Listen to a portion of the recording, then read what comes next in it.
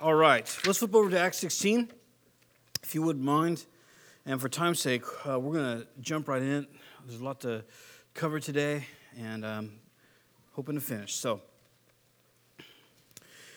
Acts chapter 16, and go ahead, if you would.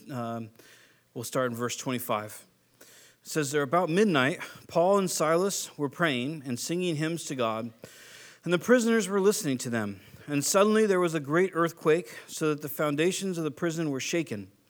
And immediately all the doors were open, and everyone's bonds were unfastened.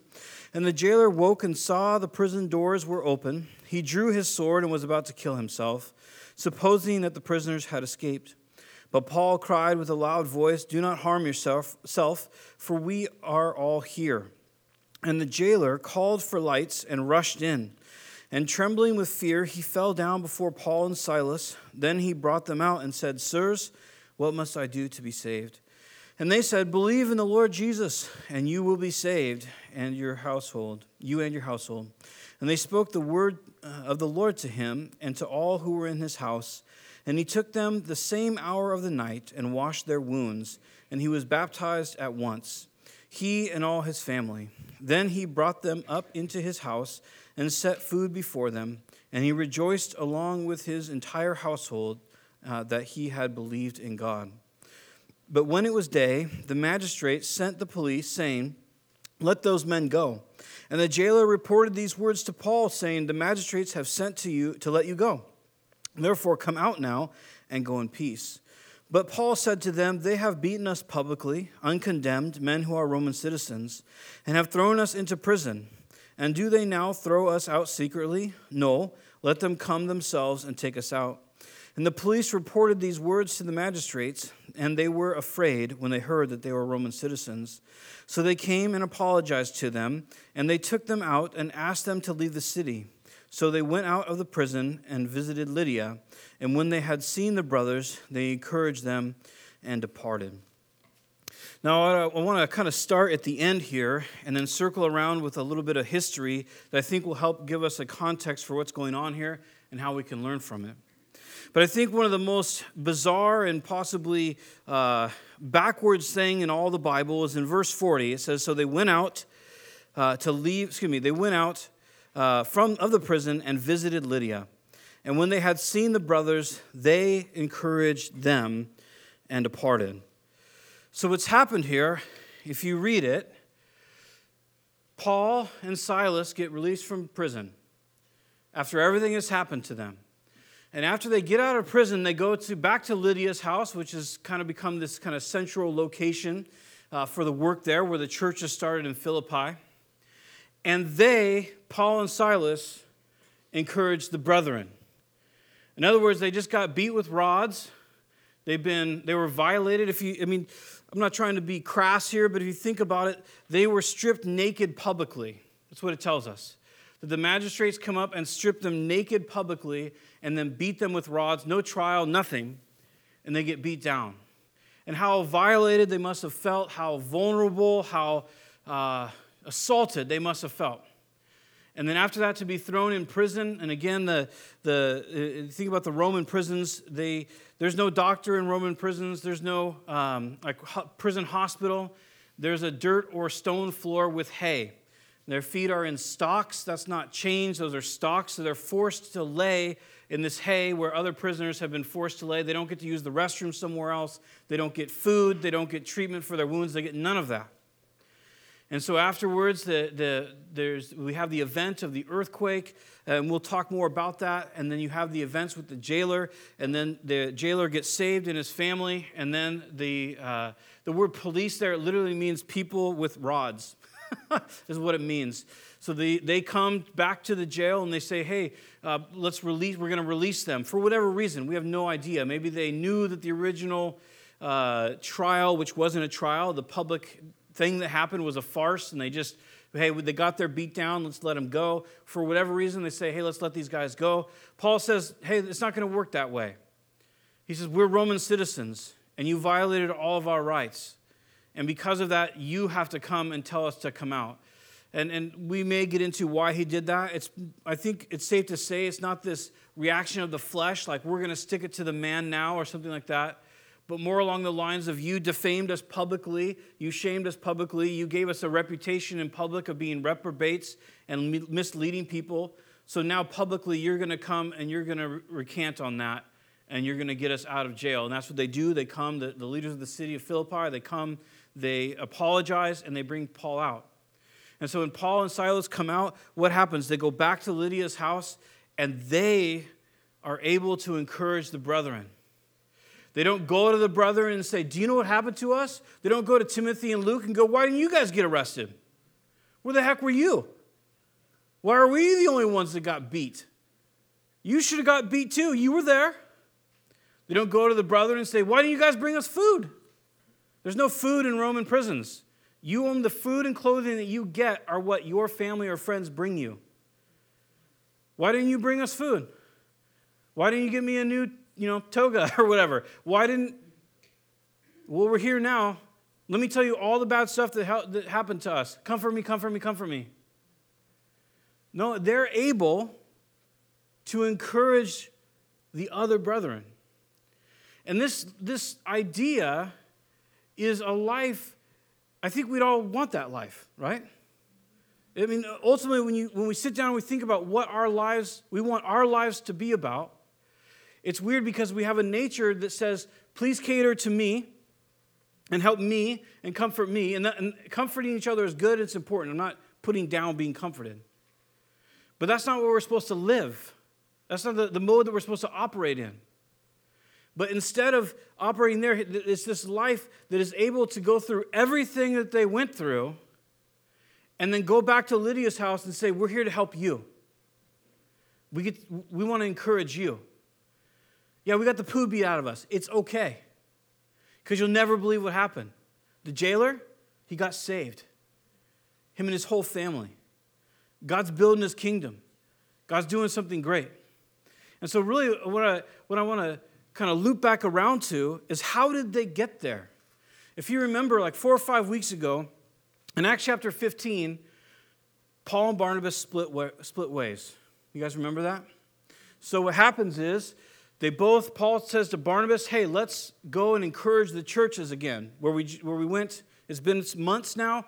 Let's go back through and let's go encourage all the churches that we planted and the churches that we visited.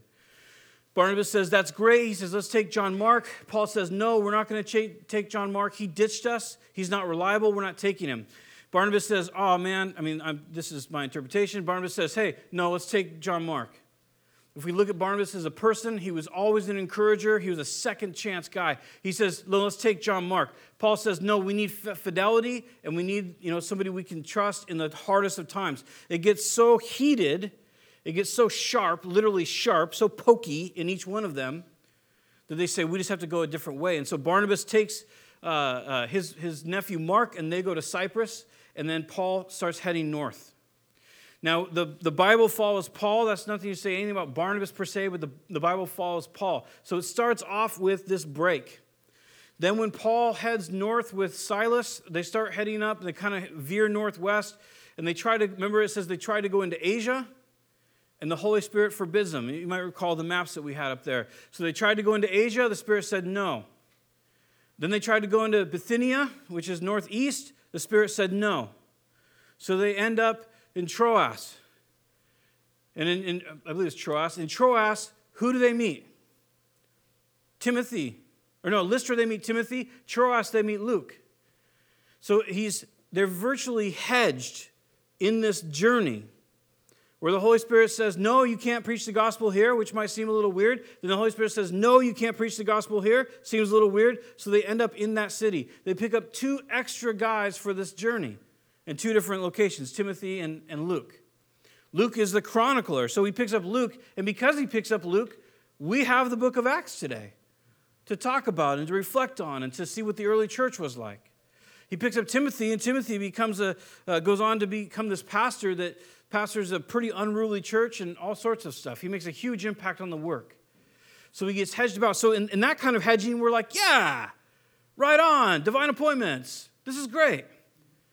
Then is there when they pick up Luke where he receives a dream and he says it's a man in Macedonia and they say, come and help us in Macedonia. And it specifically says that he told the others and they all agreed, well, we have to go to Macedonia then. And so they head up to Macedonia. They take a boat and they head up to Macedonia and they end up in Philippi. And in Philippi, it was a man in a dream that said, come here. And in Philippi, they meet a woman with a household. They meet Lydia. And Lydia is a woman of means, and she's got a reasonably sized house. She's able to have guests. She's able to do that, which was rare in those days. Most people had a hut, Adobe type style or stone or whatever it was, but it was not nice. Most people did not live in nice accommodations. Anyway, they meet Lydia. The Lord has spoken to her. She hears what they have to say. She gets saved. The church virtually starts in Lydia's home. Okay? Now, it's from Lydia's home. They seem to be traveling back and forth from Lydia's home to this place. I like the King James in this case, where it says, the place where prayer was wanton to be made. Wanton, the word there meaning like it was like lusted after, like we have to pray here. We have to do this. That's the idea. So you have these women that were getting together for prayer. They meet Paul. This church is born. And now Paul and the fellas are kind of commuting from Lydia's house back and forth to this place of prayer. And we looked at it last week. It's one day or at a certain time. They'd been there for a while. They're walking to this place of prayer. And as we talked about last week, this servant, the slave girl who was possessed, remember we did talk about that. It says, I don't remember the exact wording of it says, but it says that she was possessed with a demonic spirit. But the demonic spirit, if you remember, it's she had a spirit of Python. She was possessed by what they believed to be the spirit of Apollos that was manifested as a python. So through this spirit, she was able to predict the future. And evidently, she was fairly accurate because her owners were able to get a lot of money from her by using her in this way as a diviner, as it were. So in this moment, she's been following them for many days. Paul comes to this point, seemingly by the leading of the Holy Spirit. He turns around, he casts the demon out, and then this farce occurs, where the owner of this girl are upset because their means of gain are gone. And so they go to the magistrates, they make an accusation. They say, hey, this guy is telling us to do things, customs, that we are not allowed to obey as Roman citizens. That's what their claim is.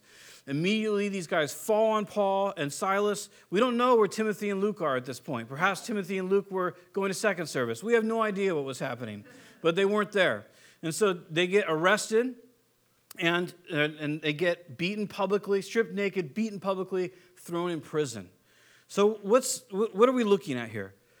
We're looking at a journey that was ordained by God, where they ended up in a miserable place. And it's interesting because for many of us, we view suffering as I've done something wrong. Have you ever had that thought before where something bad is... Now, some suffering, let me say this, we just did something wrong, right? I mean, if we're driving recklessly and we wreck our car and, you don't have insurance, you can't go, oh, God, why did you do this to me? We know what we did. But sometimes there's just suffering. Whether it's a broken world or broken people around us or our brokenness, there's suffering. And sometimes God allows it. Sometimes God brings us through it. It's a fool's errand to try to determine every type of suffering and why it happens. But here's the deal. Back to the original point. We can so often feel like when we suffer, we did something wrong. When in reality, suffering is just part of our Christian walk. It's part of the human experience. I mentioned it last week in Psalm 73, Asaph writes this whole psalm. And the whole psalm is about that wicked people never suffer. And you have to love his poetry because he says, their eye is fat and it bulges. Meaning like they take whatever they see. They just have anything that they want. And he goes on to say, they never get sick. They never have any troubles. That nothing happens to them. Have you ever felt that way? Because he comes to the conclusion where he says, surely I have walked with the Lord. I've walked in holiness in vain. He says, because I suffer and I have difficulty. And for many of us, when we experience suffering or difficulty that is not our fault, we can go to this place where we say, I did something wrong. Or God is not good, because if he was good, he would not let this happen. Or we say something to the effect of, what can I do to make this stop? What behavior do I need to engage in that will convince God to stop this suffering? And it's kind of this, we get this like kind of a warped idea of what suffering is, what it does, where it comes from, and why it happens. When in reality, we just live in a broken world. And we've talked about this quite a bit over the years. But the reality is each one of us, we have free will. And with that free will, we can bring suffering or we can bring blessing. I'd be willing to bet that all of us, every single one of us in this room, can point to an event or decision that we made that brought another person suffering. And if we're really honest, I bet we can point to a time or multiple times where we did it on purpose. With our words, with our actions, with our finances, with any faculty that we might have. We've done things to make someone else suffer. So what happened? So to that person, what do they say? Was it God, or was it us utilizing what we have to do it? And people have done that to us. They've made decisions with their words, with their actions, with their finances, whatever it might be, and it's caused us suffering. And some of that is on purpose. Now, last week we talked in detail about victimization versus victory, and that's really important because victimization. And what I mean by victimization is walking life out as a victim is fairly easy, simple. I'm not mocking victims. So please don't go out here saying James is victim shaming. I'm not saying that because millions of people get victimized all the time, and it's not their fault. But what you do with your victimization will decide who you are and the life that you live. And so with Paul and Silas, these guys are victims. They were assaulted. All their rights were violated. They were laid naked in public. I can't imagine that can you imagine being naked and beaten in public with absolute zero judicial anything? What a shame that would be. How difficult that would be. How do you get up the next day? How do you go to church again the next day? Hey, aren't you that dude I saw naked getting beat? Yeah, that was me. And so they make this decision at midnight, and they begin to pray and sing. That's what we talked about last week. They decide to not take on the identity of what's happened to them, but instead to take on the identity of who God says they can be. And they do it through acknowledging and worshiping, cherishing, considering, working through who God is and what he's done. And they begin to sing about it. And because they take that stance, all of a sudden through this suffering that they have been guided to. I'm not saying that God caused this suffering. Someone's free will and dismay over losing money caused this suffering. A corrupt government that said, we're not going to even find out if you're Roman citizens, we're just going to beat you naked, caused this suffering. Their suffering was 100% caused at the hands of others. But they don't take that identity on. Instead, they begin to focus on who God is, what he has for them. And all of a sudden, the people start, the prisoners are hearing. And then you have this event that happens. There's so much going on here. It's honestly, for good pastors, it might be easy. But for me, it's hard to kind of vocal as I go through this. There's so much that's happening. Because if you think about it, it's so easy to focus on the earthquake. You read the story, all this is going on, and you're like, well, they got beat, that kind of sucks. But there was an earthquake. It shook the prison. Their binds came off. It was amazing. The earthquake. You ever get just caught up in the miracle? The earthquake. The earthquake. If I'm Paul, because I'm a fleshly dude, I'm like, screw the earthquake. I just got beat. Like, I'm not super happy about getting beat right here. I just got shamed publicly. I'm not leaving the prison. Yeah, whatever. I'm going to kill the guard on my way out. The earthquake is such a minor point in all this. It's not minor because God is weak, because it's really exciting that he did that. But it's a minor point. The earthquake is cool and it's fun. and it's neat. I'm not trying to belittle it. But you know what's even better? 2 guys that chose to walk in victory, and a family gets saved because of it. See, these guys literally get ushered by the Holy Spirit to this point.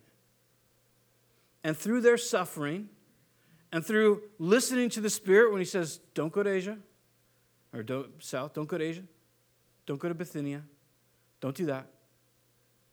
Go here, go north, meet Lydia, go to her house, start a church, go back and forth to the place of prayer, go to prison.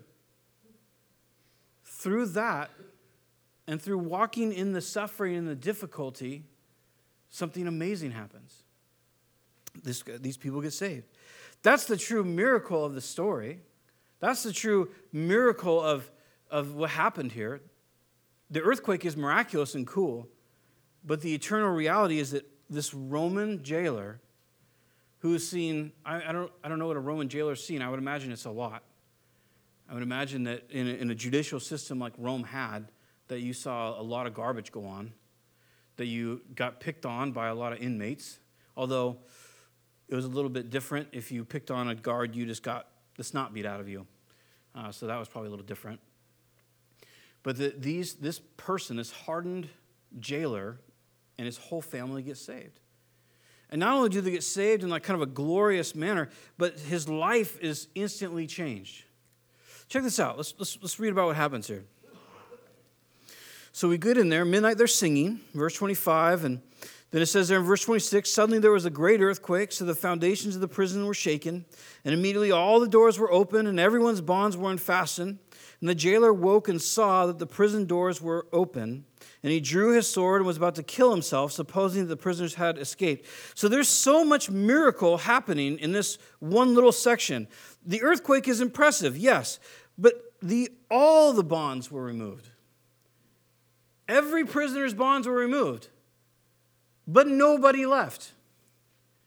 You know, as I was researching some historical stuff on this, about Roman prison and whatever, one of the things that I came across was a little bit disappointing, and it was a guy that I'm sure saved or whatever. It's not for me to judge, but he went on this whole thing about how this is just a giant embellishment by Luke, that essentially what happened here most likely was they went to jail, they probably got caned, and then they just kind of got out by the judicial system, let them out and adjudicated them, and they got out. And Luke just kind of makes it fantastic for the early church to read about. And he kind of brought up this stuff and about how, realistically an earthquake isn't going to open chains and all this kind of thing. And I thought that's really interesting, that your conclusion would be that an earthquake doesn't open chains. Well, yeah, of course it doesn't. I mean, I've seen a lot of chains from tow trucks and different things like that, and they get shaken all the time and they don't break. But I think it's been wisely said, if you can believe Genesis 1:1 and 2, that God created the heavens and the earth, then really we shouldn't have a big problem with this. I mean, honestly, if God can't open a set of handcuffs, we should go home because we're done for. So when we look at this, every part of this is miraculous. Can you imagine be your average heathen in chains and they fall off and he sticks around? Why did he stick around? So, and again, I don't want to project too much here because we don't know. Right? That's important. So as a matter of just conjecture or idea, could it be the singing and the praying that was followed by the earthquake? That all of a sudden these prisoners, their chains fall off and they say, what happened here? Who are these guys? Could it be the fact that they stayed? But it's dark because the jailer goes for lights. He calls for lights. So you have this earthquake. Their fetters and their little wooden thing, whatever, the stocks fall open. Their chains come off. Everybody's chains come off. Every single door opens. It's dark. Nobody leaves. The jailer pulls a sword out to kill himself. Why? Because the jailer would have been slain. He would have been tortured and then slain. What he's doing by attempting to kill himself is preserving his family's honor, and he's preserving himself a lot of suffering. Because in the Roman culture, as a Roman soldier or jailer, if you let someone go, if you lost a prisoner, then the prisoner, whatever the prisoner was going to be or could have been punished with, you got. So if that prisoner was going to be scourged, you got scourged. If that prisoner was going to be executed, you got executed. Very motivating, I'm sure, for a jailer. So when this jailer comes to the conclusion, maybe it seems it's probably dim light, because all of a sudden he realizes somehow that all the prisoners are gone. So he pulls his short sword out and he's going to kill himself, because he's preserving his honor and he's avoiding a lot of pain by doing that. But how does Paul even know this? Because it's evidently the jailer can't see Paul. Paul can't see the jailer. He's calling for light. Everybody's still in their thing, in their cells. They're not moving. And then Paul says, don't hurt yourself. How does Paul even know what he's doing? Would he hear the slide of the sword in the scabbard? I mean, how would he know what's going on? But yet he hears this, he has this message, this supernatural knowledge, which for us shouldn't be surprising, because we're told that over and over again in the New Testament that part of the giftings of the Spirit are words of wisdom and words of knowledge. Maybe you've even experienced before where God has revealed something to you in a conversation or an issue that supernaturally there's no way you could have known that. So we don't really have to have a hard time with the fact that Paul, this whole thing goes on in just this wild, awesome, miraculous manner. Paul says, don't hurt yourself. And then his response is fascinating. He comes and he basically comes before Paul and Silas, and he's scared to death. Why is he scared to death? The prisoners are all still there. All he has to do is close the gates.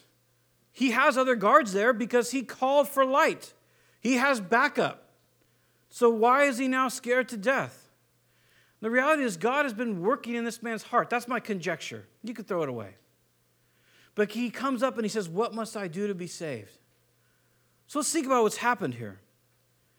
This is just Joe Schmo jailer, Roman citizen, coming to pull his shift at the prison.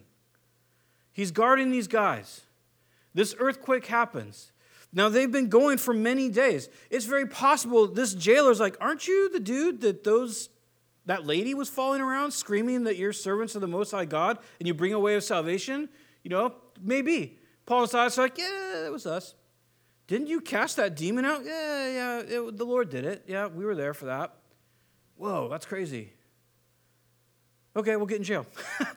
But all that to say is, these guys have been in town for many days. They've been stirring up the magistrates for many days. God has been working in this jailer's heart. In my opinion, there's just no other way. Why in the world does this guy come and fall at their feet? Why does he equate their singing and their praying with the earthquake? Why would he even make that connection? Why wouldn't he just be like, oh, this is Pompeii or, Philip, or Laodicea, or millions of other places that have had gnarly earthquakes during the Roman reign? But no, he equates it to them and to what they're doing.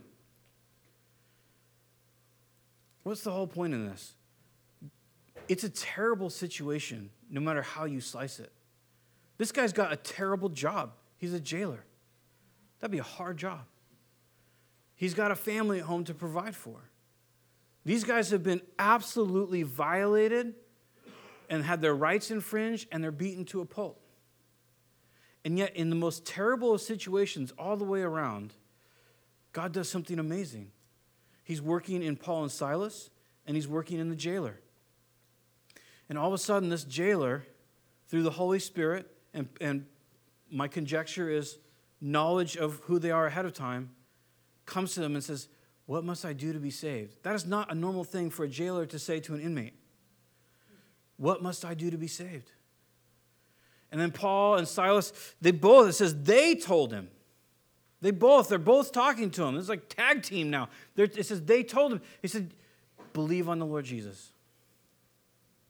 And this is not a side note, but a side note if I can. I will. But as a side note, it's really important to take scriptural lowest common denominators. And what I mean by that is, when you look through Scripture, you see different things. You have to look at the common denominators, and this is the most important one that there is. How does a person get saved? By believing on Jesus. That's how a person gets saved. They don't say you have to quit being a jailer. You have to renounce your citizenship. You're going to have to do this. You're going to have to do that.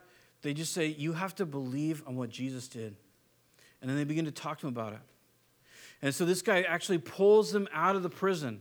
They haven't, and he gives them food and he washes their wounds. So that tells us what condition they were in prison. No food and dirty wounds. And in that place, they sing out, and then God does this amazing work. God is constantly working.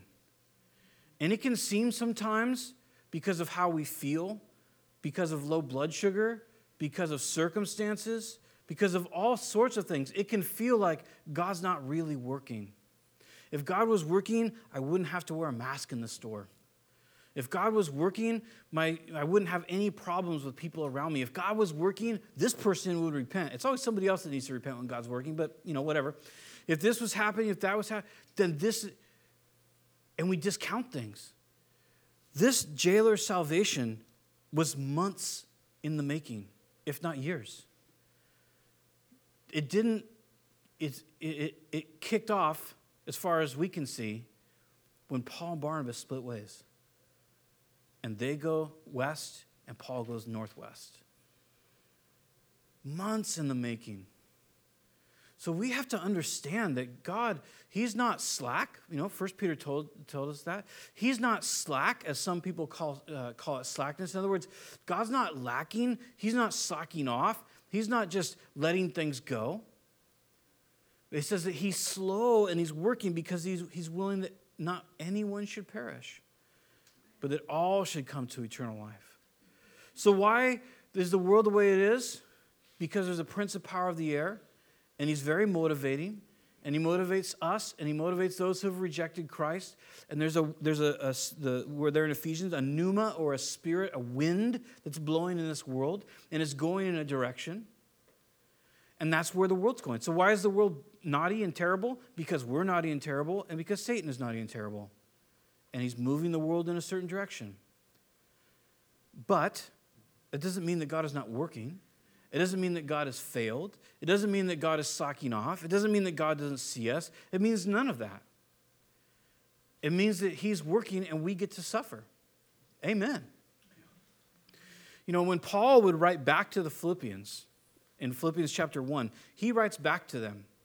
And he says to them, it's been given to you not only to believe on the Lord Jesus Christ, but to suffer for him also.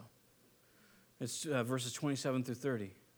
And the word given, it's not, in other words, in some translations and other places, the word given means to be addicted to or something like that. In this, the word given, it means a present, a gift. Like essentially you got saved, and then the Holy Spirit wrapped up this gift for you. And he gave it to you. And you opened it. It was like suffering. That's what it means. It's been gifted to you to suffer for Christ. And why? Why would that be a gift? Shouldn't the gift be health and wealth? Shouldn't the gift be my politicians that I like do everything right? Shouldn't it be that I have everything I ever wanted? Shouldn't it be that everybody agrees with me? All the things that we can think about. But that's not how the kingdom of God gets built. Suffering, when he writes back to the Romans, in Romans chapter 5, he says that suffering reaps something in us. It reaps endurance or patience. It's a kind of a funny word. It's like hypomone, basically. And it means to stay under pressure. Suffering, when met with faith, gives us the ability to stay in a hard place. And when we stay in a hard place, walking in faith, that builds something else. It builds character in us, the scripture says. In other words, it forms us into something as a habitual, I don't know what you call it, way, or a habitual characterization. I can't use a word to define a word, but there you go. What happens is when we walk in patience, it becomes who we are. In other words, we don't try to be patient. We are patient. You guys know the difference? Right? We all know the difference. There's that moment where you're like, I'm being patient. It's happening right now, right? The kids are crazy, whatever, the toilet's overflowing, whatever it is, and you're just in the corner going, I am patient, right? There's that, and then there's being patient, where all that's happening, and you're like, all right, not what I wanted, but we're going to move on with life. I'm not irritated, I'm not agitated, I'm observing, and I'm going to address the situation. All of a sudden, I'm going to make a decision and choose. So literally, suffering, when met by faith, it reaps a patience in us, which is not reacting. But that patience morphs into a character. It becomes who we are. And then that character, it depends on, but also develops hope. This is all Romans 5. Hope being expectation. What is our expectation? Our expectation is that God is doing something great, and He's not going to let us down. So when we get told by Paul through the Holy Spirit, or I should say by the Holy Spirit through Paul, when he says, when you got saved, God gift wrapped something for you, and it's suffering, it is the venue, it's the dynamic, it's the very thing that brings us to be like Jesus. So we have an option of rejecting that suffering, and we can reject it even when we're in the middle of it by finding everybody that we know and complaining about it constantly. There's kind of a weird thing. Maybe you've experienced this. You feel like if you keep talking about something, it will make it better. Have you ever experienced that before? You can talk to one person about the situation and you still don't feel good. So you go, I'm going to go talk to someone else about this situation. And I'm going to tell them all about how I don't like it. And then I'm going to find someone else. I'm going to find someone else. I'm going to find someone else. Or I can do it all in one shot and just put it on Chinookville on Facebook and I'm gold, right? But then it still doesn't feel good. Because talking something out is not the end of the solution. We should talk things out. And you should have close friends that love you and will listen to you. Friends that are able to sweep away the chaff from the true meat of what's being said. We need those friends. But it's not the talking of it out that will find our healing. It's in the faithful decision after we talk it out where we find our healing. Where we say, this is what's happened. This is why I'm upset. This is how I've been wronged. And then we say, but I forgive that person in the name of Jesus. It's when I say, you know what, that person, the blood cleansed and wants to cleanse them too. It's when I say, I don't have to let what they did or who they are rule me. Or I don't have to let who I am and what I've done rule me. I can move forward because I'm not that anymore. So this reality of what's happening here, the fact that God is working, that patience is creating character, character is bringing about hope or expectation, and that hope will never let me down. I am a master at making up reasons of why I'll get let down by God. It's ugly, but it's the truth. I'm a master of it. This morning I was reading a couple of news articles before I got back into the scripture to read. It's typically what I do when I have my first cup of coffee in the morning. And there's just all these headlines, a bunch of headlines. And they're all just like, the economic crash is coming, the economic crash is coming. And you're like, are they just now putting those headlines? Because I feel like, 9 months ago, maybe we could have done that. But there's all these headlines about economic crash. Economic crap too, I guess, but economic collapse. So all this is going on, right? And immediately I start thinking to myself, okay, what can we do here? What's the minimum I can live on? What's it going to take to make the house payment? Should we store up a little bit of food? How would the government start to move? Like, what would happen? These things. 30% of Americans this month did not pay their full mortgage. That is not sustainable. That's not sustainable at all. So I made me really anxious as I was reading these headlines. And I thought, what's going to happen to my family? And what do I do to head this off? Like, what can I do? But from the headlines I'm reading, what they're saying is this is going to make 1929 look like the glory days of 2010 during the bubble. Yeah. It's going to be rough. So what do we do with that? And I started thinking about it, and I started getting really anxious. And it was funny because the Lord spoke to my heart this morning. He said, you know what? Have I ever let you down? And the answer is no. He never has. But I'm really good at making up ways that he will. This is the time. This is the time I watch my kids starve. This is the time that I get evicted. This is the time that everything is crashing down. And the Lord's saying, and I'm not saying that the Lord will always preserve our lives. In the last couple 150 years of the Caesars, they estimate like something crazy, like 35 million Christians were slain by the Caesars. So he's not promising us physical life, but he'll always provide for us. He said he would. He said, David makes, as a prophet, said, I've never seen the righteous begging bread. Doesn't mean we'll have everything we want, but he's going to provide for us. And so in the very moment, we have an option. Do we trust that he provides? Or do we say, this is the time? Because I'm really good at saying this is the time. And this is why it won't work out. But he is working, and he's doing great things.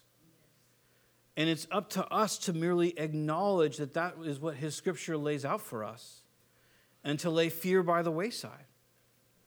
Even as Job said, though he slay me, yet will I trust him. These guys had to go through months of traveling and difficulty. And out of that came this church that's born. And when you read about, like, for example, Thomas, there are churches in India, because that's where Thomas kind of ended up, Turkey and India, that can trace their lineage back to Thomas. You know how Thomas was killed? He was run through and then set on a spike. He had to die. But the life that came through him and his suffering lives on to this day and will live on to eternity. The lives that were changed because he was willing to travel and willing to suffer. There's this weird spiritual law, and I've mentioned this before, but it's a very weird spiritual law. When we take our eyes off us and we make that decision, I'm trusting you. I'm walking with you. I'm rejecting those thoughts. When we do that, and when we begin to serve other people in whatever venue God calls us to do that, it's a radical cure to anxiety and depression. It's a radical cure. And pick whatever ministry you want to pick, whether it's part of this church or not part of this church, whatever it might be. But any ministry that God leads you in, or me, where I have to get up and get out of my recliner and serve someone, it's amazing. It's amazing how healing that is. And even in the worst of sufferings and the toughest of times, when we're willing to step forward and invite God to bring that healing to us, it is incredible what he can do in us. In Romans chapter 8, if you wouldn't mind turning there. So about 10 years later, from now, Paul's going to write a letter to the Romans. He wants to go there, and he's sending a letter to them to let them know about salvation, about his heart for them, and all sorts of stuff, what God is doing with Israel. And as he's summing up what salvation is and how it works and all these things, he shares some things with us. And we're going to skip around a little bit for time's sake.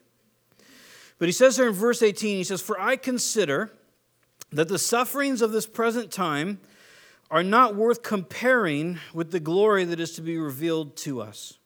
So we'll stop there.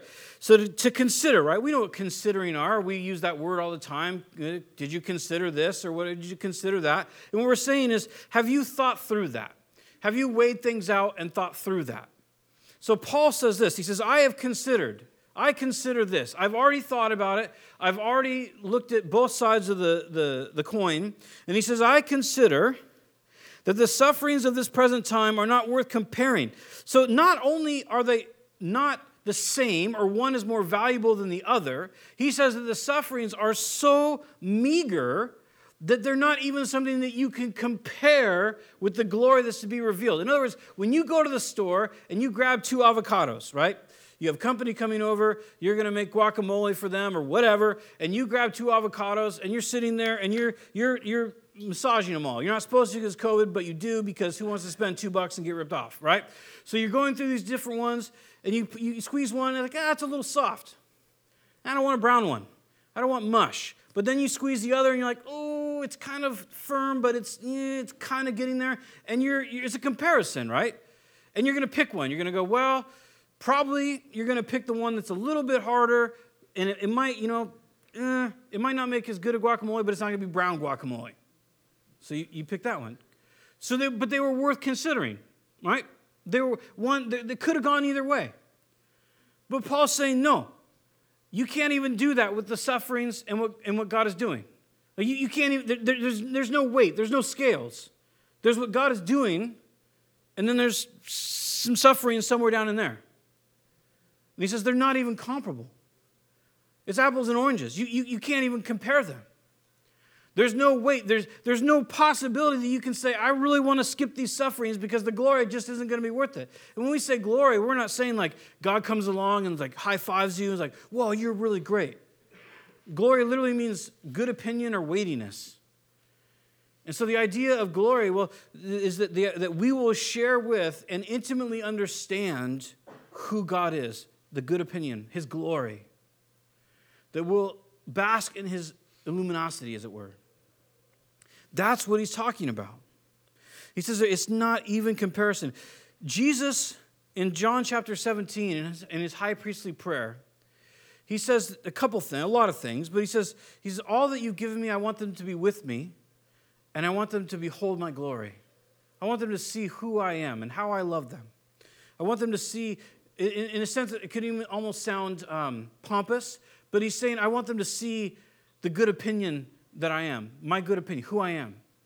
Because he's so good, it's glorious, as it were. And he says, and I want all those who have trusted in me to be one with me, as I am with you, Father. And then he says, for you, Father, love them in the same way you love me. I mean, it's almost inappropriate that Jesus says, in heaven, there's going to be such a unity and such a reality and a platonic intimacy that we'll have that kind of connection with God. And so any kind of suffering that we go to that reaps that patience, character, and hope and joy will be almost like multiplied because that will be the consummation of those experiences. In other words, have you ever had, most of us probably can point to a time, whether it was by ourselves with our Bible or whether it was out at the beach or in church or wherever it was, and just God was there. Have you experienced that before? God was there. And when you came out, you couldn't explain it. It wasn't tangible. You could just say, God was there.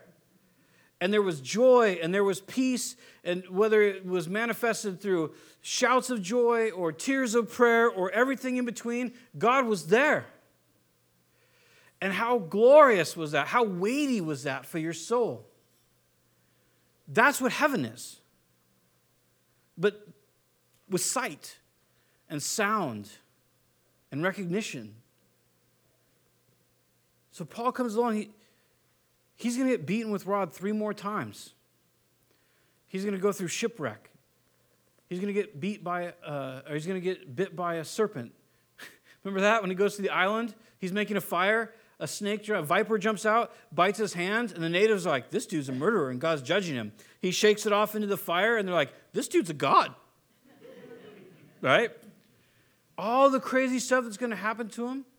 Spending a night in the deep holding on to floating debris. And he says, all the things that I've been through, you can't use them in the same sentence as what God has for us. And so it's important for us to realize that we have a great hope and a great expectation. It's important for us to realize that He's not done. This suffering is usually not punitive. It just is. And if we allow it, it will only do good for us. It will only work out for us in great ways and for those around us. To remove ourselves from suffering in a fleshly manner. I'm not saying don't run away from someone who's beating you or something. I'm not saying that. But in a context where we clearly are just suffering, whether it's physical ailments. Even Paul, he says that the Lord gave him a physical ailment. It was a thorn in the flesh. He said, 3 times I asked that the Lord remove that thorn, and every time he said, my grace is sufficient for you. You have an ailment that you really wish was gone? In Paul's case, it's kind of funny. He goes, I have so much revelation, God didn't want me to get proud, so he smote me with this. So maybe you just have a grip of revelation. God needs to calm you down. I don't know. But if you have an ailment that won't go away, ask God what he's reaping in you, what he wants in you. It's not a punishment. It's just suffering. And the more we let that suffering reap patience and character, the more that we're going to be changed. And really in heaven, we'll have that experiential knowledge and all that kind of stuff to share. We're out of time, but he's basically going to go through this thing and say, look, the whole creation feels the same way. The creation's been subject to bondage and, all this being destroyed because of what man did and everything that's going on. And then he goes on to say this, that in verse 26, the Spirit helps us in our weakness, for we do not know what to pray for. We do not know what to pray for as we ought. But the Spirit himself intercedes for us with groanings too deep for words. The Holy Spirit helps us when we're weak. A lot of times we get this very weird kind of estimation of grace. And we give grace when people deserve grace, right? And we think that's how God works. In other words, if we're good enough, God gives us some grace. But if we've been really naughty, then we're kind of out. We don't deserve it. Which is really funny because that's the complete opposite of what grace is and what mercy is. You don't need grace until you need grace, right? If you're really good at something, you don't need any grace. If you're an amazing cook and you cook an amazing meal, you don't come to the table and be like, oh, be gracious with me. This is only the 500th time I've cooked this amazing steak, right? You're like, there it is, enjoy. But if you come up and the steak's all burnt and gnarly, you're like, oh, I'm so sorry, please, have grace on me. I mean, that's never happened to me, but I've heard, that's just kidding. But he says that the Holy Spirit, he helps us when we're weak. When we're weak. When you got nothing. In fact, he goes on to say, we don't know how we should even pray. Have you ever experienced that before? I don't even know how to pray. I'm so broken. The situation is so broken. I don't even know how I should pray. That's how I feel sometimes right now. It feels like you read every news outlet there is, from radical left to radical right, and you're trying to piece together what may be happening. And you're I don't know how to pray for the nation. I don't know how to pray for my family. I don't know how to pray for the church. I'm at a loss. I don't know how to pray for my life. And it says the Holy Spirit, he kicks in, and he starts praying for you. And it says that the Father, we're not going to read it right out of time, but it says the Father, that he hears the Spirit, knows the mind of the Spirit, because the Spirit always prays for God's will for you and for me. So it's kind of different, I think, for us, for how the Trinity works. But God the Father, who loves us, whose children we are, listens to God the Spirit, the Holy Spirit's prayers, and the Holy Spirit's interceding for us because we just trusted in what God the Son did through his blood. So we have it easy. We're just casting our cares on him. We're just acknowledging him. And the Spirit's going, yeah, that's true, but, would you do this too, Father, for them? And the Father's like, yes, I will. You knew exactly what I was saying. I'm going to do that. And Jesus is right there to make intercession for us, saying, yeah, remember, this guy, this lady, they've received my blood. They received the sacrifice. They're holy. In Romans 5, Paul even says, he says, but because we've trusted Christ, we have peace with God. See, all that, we have peace.